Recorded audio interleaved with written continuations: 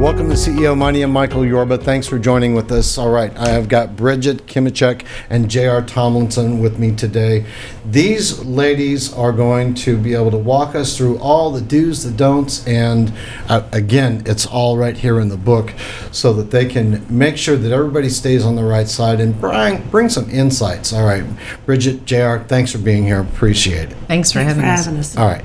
Give me some background on you, and then I want to hear some background on you about how you came together, what you did previous to this, and then let's walk through the book and some of the topics that I've got to talk to you about, okay? Okay. All right. So I retired about 5 years ago now. I was a partner at a bigger law firm, I guess, in Dallas, and then also a partner in my previous job. So I've been a lawyer for 30 plus years. So in being in a male-dominated environment, the topic has been constant throughout our careers. So about 20-some years ago, I met JR, and we became fast friends. And whenever we went out, we would talk about the subject and other obstacles that women face in a male-dominated environment. And that's how we kind of came about.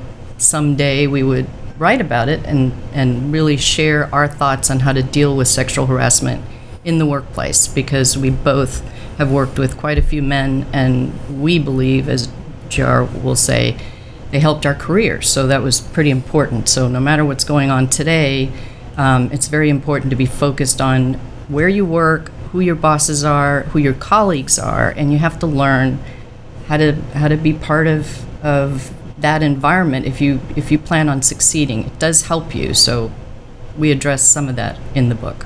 Okay. JR, what about you? I have been like Brigitte in male-dominated industries. I was a stockbroker when I first got out of college, and then went into corporate real estate. So I still work in commercial real estate. Two brokerage. Very male-dominated industries. Yes, very male-dominated. And I do office and industrial real estate. So there's still probably 5% women that do industrial real estate across the U.S. So, but yeah. And I was a commercial real estate finance lawyer, so that's how JR was a client, so we were. Yes. Is that how you worked Yeah, together. that's how we met at a luncheon, and I needed an attorney to review my corporate documents for my clients, and so I hired her. she got some resistance initially. Yes. Because, I mean, you want to tell the story. Tell the story. Go ahead. I got resistance because one of the male brokers I was working with on a project found out it was a woman attorney that was working on this large industrial lease review. And he pretty much came to me and said, well, only men lawyers can work on the large real estate transactions. And I said, well, it's a little too late. They've already interviewed and hired this woman. And he was shocked. So, but when he told me that, and my mouth kind of dropped, I'm like, you didn't just say that, did you? Wow. And this is not that far in the past. No, 10 years ago, 15 years ago. Yeah. All right. I would have never flown to New York, Chicago, or L.A. But here in the South, I can see that some of the, some of the old customs die hard here. So I can imagine some of the walls you've had to climb, the barriers you've had to break through. Okay, please. I want to talk about the impact of sexual harassment on the financial bottom line. That's one of the things you cover in the book. Let's break that out, because that's really what's going to turn the page. As far as I'm concerned, it's not consideration for the opposite sex. It's not being politically correct. It's how it's affecting the bottom line. It's really where you're going to hit men, as they say, in the breadbasket. And that's true. We thought long and hard, how do we focus our attention on things that will get men to become more engaged in the subject matter? So one of them, of course, is the bottom line. And it's interesting, there's not much out there in terms of statistics or even reviews of how that might have impacted business. One of the oldest and one that is relied upon a lot is from 1988. And there, the ultimate outcome of that review was that your typical Fortune 500 company with 24,000 employees loses about $6.7 million a year. And that was back in 1988. So the way we would look at it is we divide up your smaller business and your larger business. And for a smaller business, if there's a culture of sexual harassment, or even just one or two, it can devastate your productivity of the company. So you've got absenteeism, you've got health costs, you've got someone who's sick all the time, you are impacting potentially morale, so then productivity is even more impacted. And if that person leaves, or if it's not resolved to the satisfaction of the employees to improve the culture, then the reputational issues develop even outside the company. So then you've got financial partners that may say, you know what, this is too much trouble, or they're on a radar and they may get sued and we're not going to invest in this company. So it has some real impact. It does. And if it's a big lawsuit, it can kill you and you're done. So there's no such thing as a small lawsuit when it comes to reputation. They're all huge.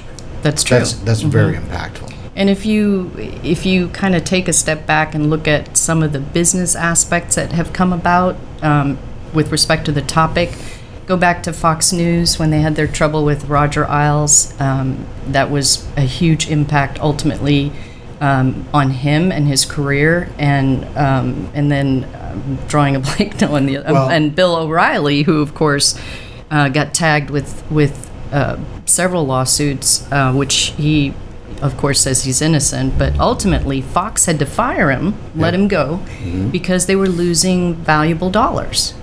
And it was costing the company too much money. And within a 9-month period, they had spent $101 million just on sexual harassment-related matters at Fox. So they had to really regroup and rethink how they were going to hire going forward. There's another aspect to this. I want to bring it out in like an open discussion on this.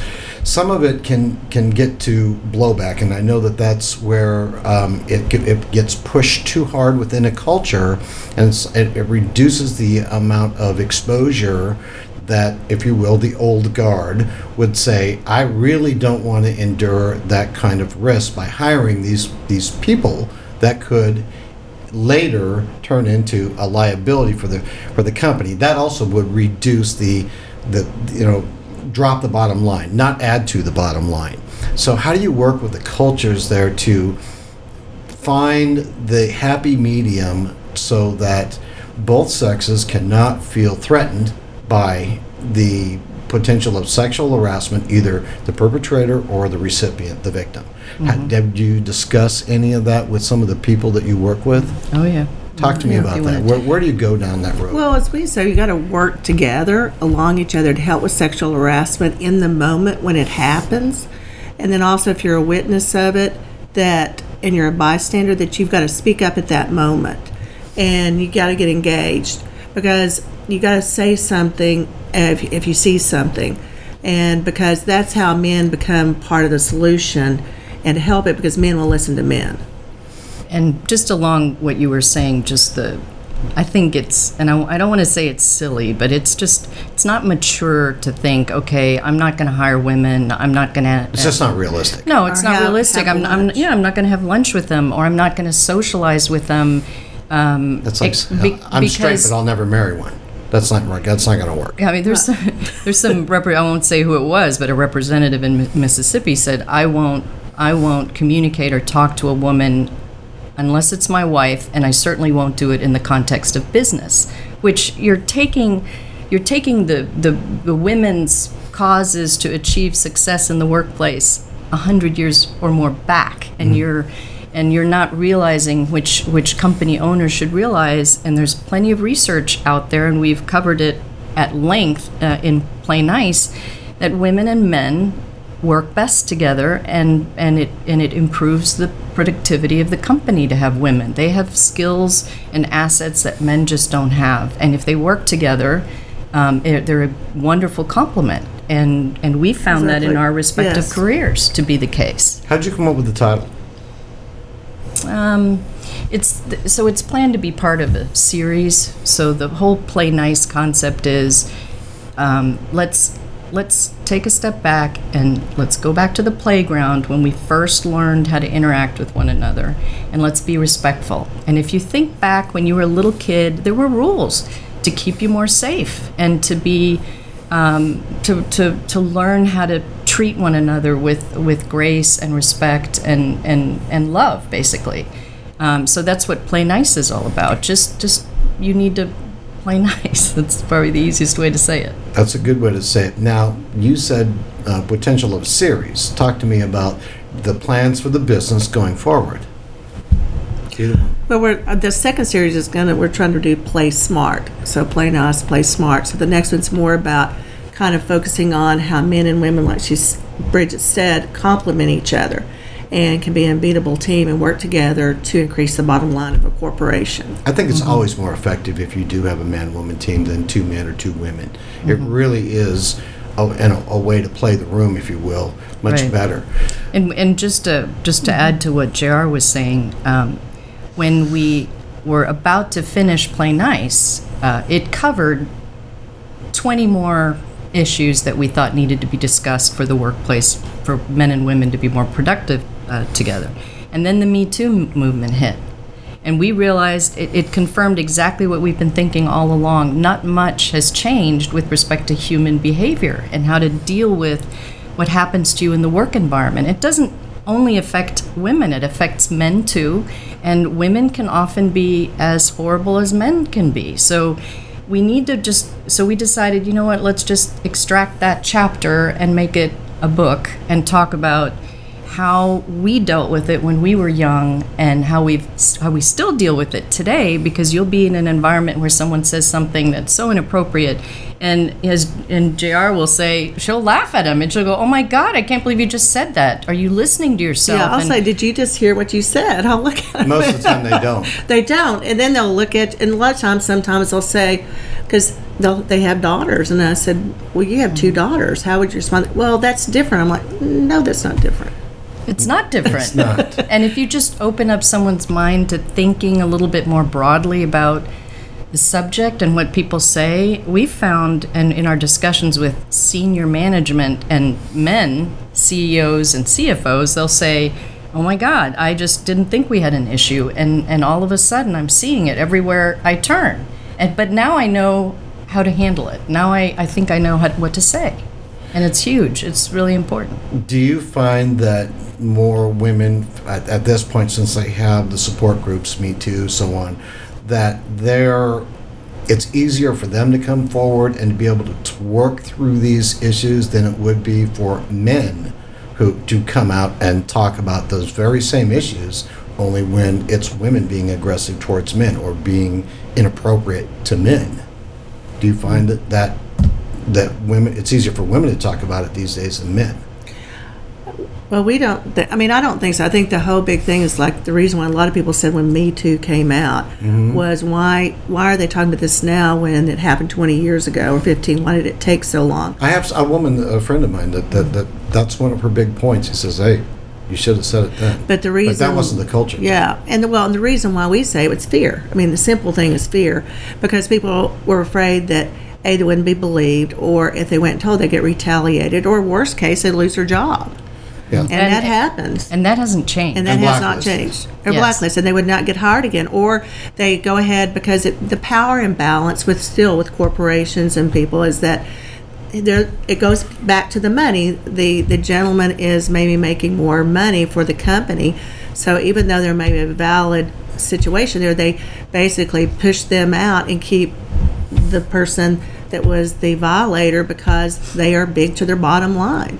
And that's big with companies. And companies now, of course, are faced with many more Me Too type situations because people are now bolder and they can speak up. And if it's not just one person but a group, there's more strength in numbers. But for companies, it's hugely important to look at who you think is valuable to the company. And if you think that they can keep on doing what they've been doing, and affecting the culture and ultimately the bottom line of the company, because it will come out and it will it'll be on the news if it's a big company, and it will have a dramatic impact on the bottom line. So now it's time to really deal with those issues and be transparent about how you deal with those issues. And these people, whether men or women who are impacted by it, they have worked so hard to be where they are, and they deserve to keep their job. And just because someone is seem to be valuable to the company doesn't mean that they always will be. And if you look at, I'll just say, Les Moonves, for all the things that he went through with the company, and he lost his job, and I read recently that at the time CBS lost 6% of their shares, which translated to $1.4 billion in just a very short period of time. And then it turns out there were other women that had similar issues, and they had reported it, and it wasn't addressed, and they maybe could have avoided some of that had they dealt with those issues all along when these women were coming forward.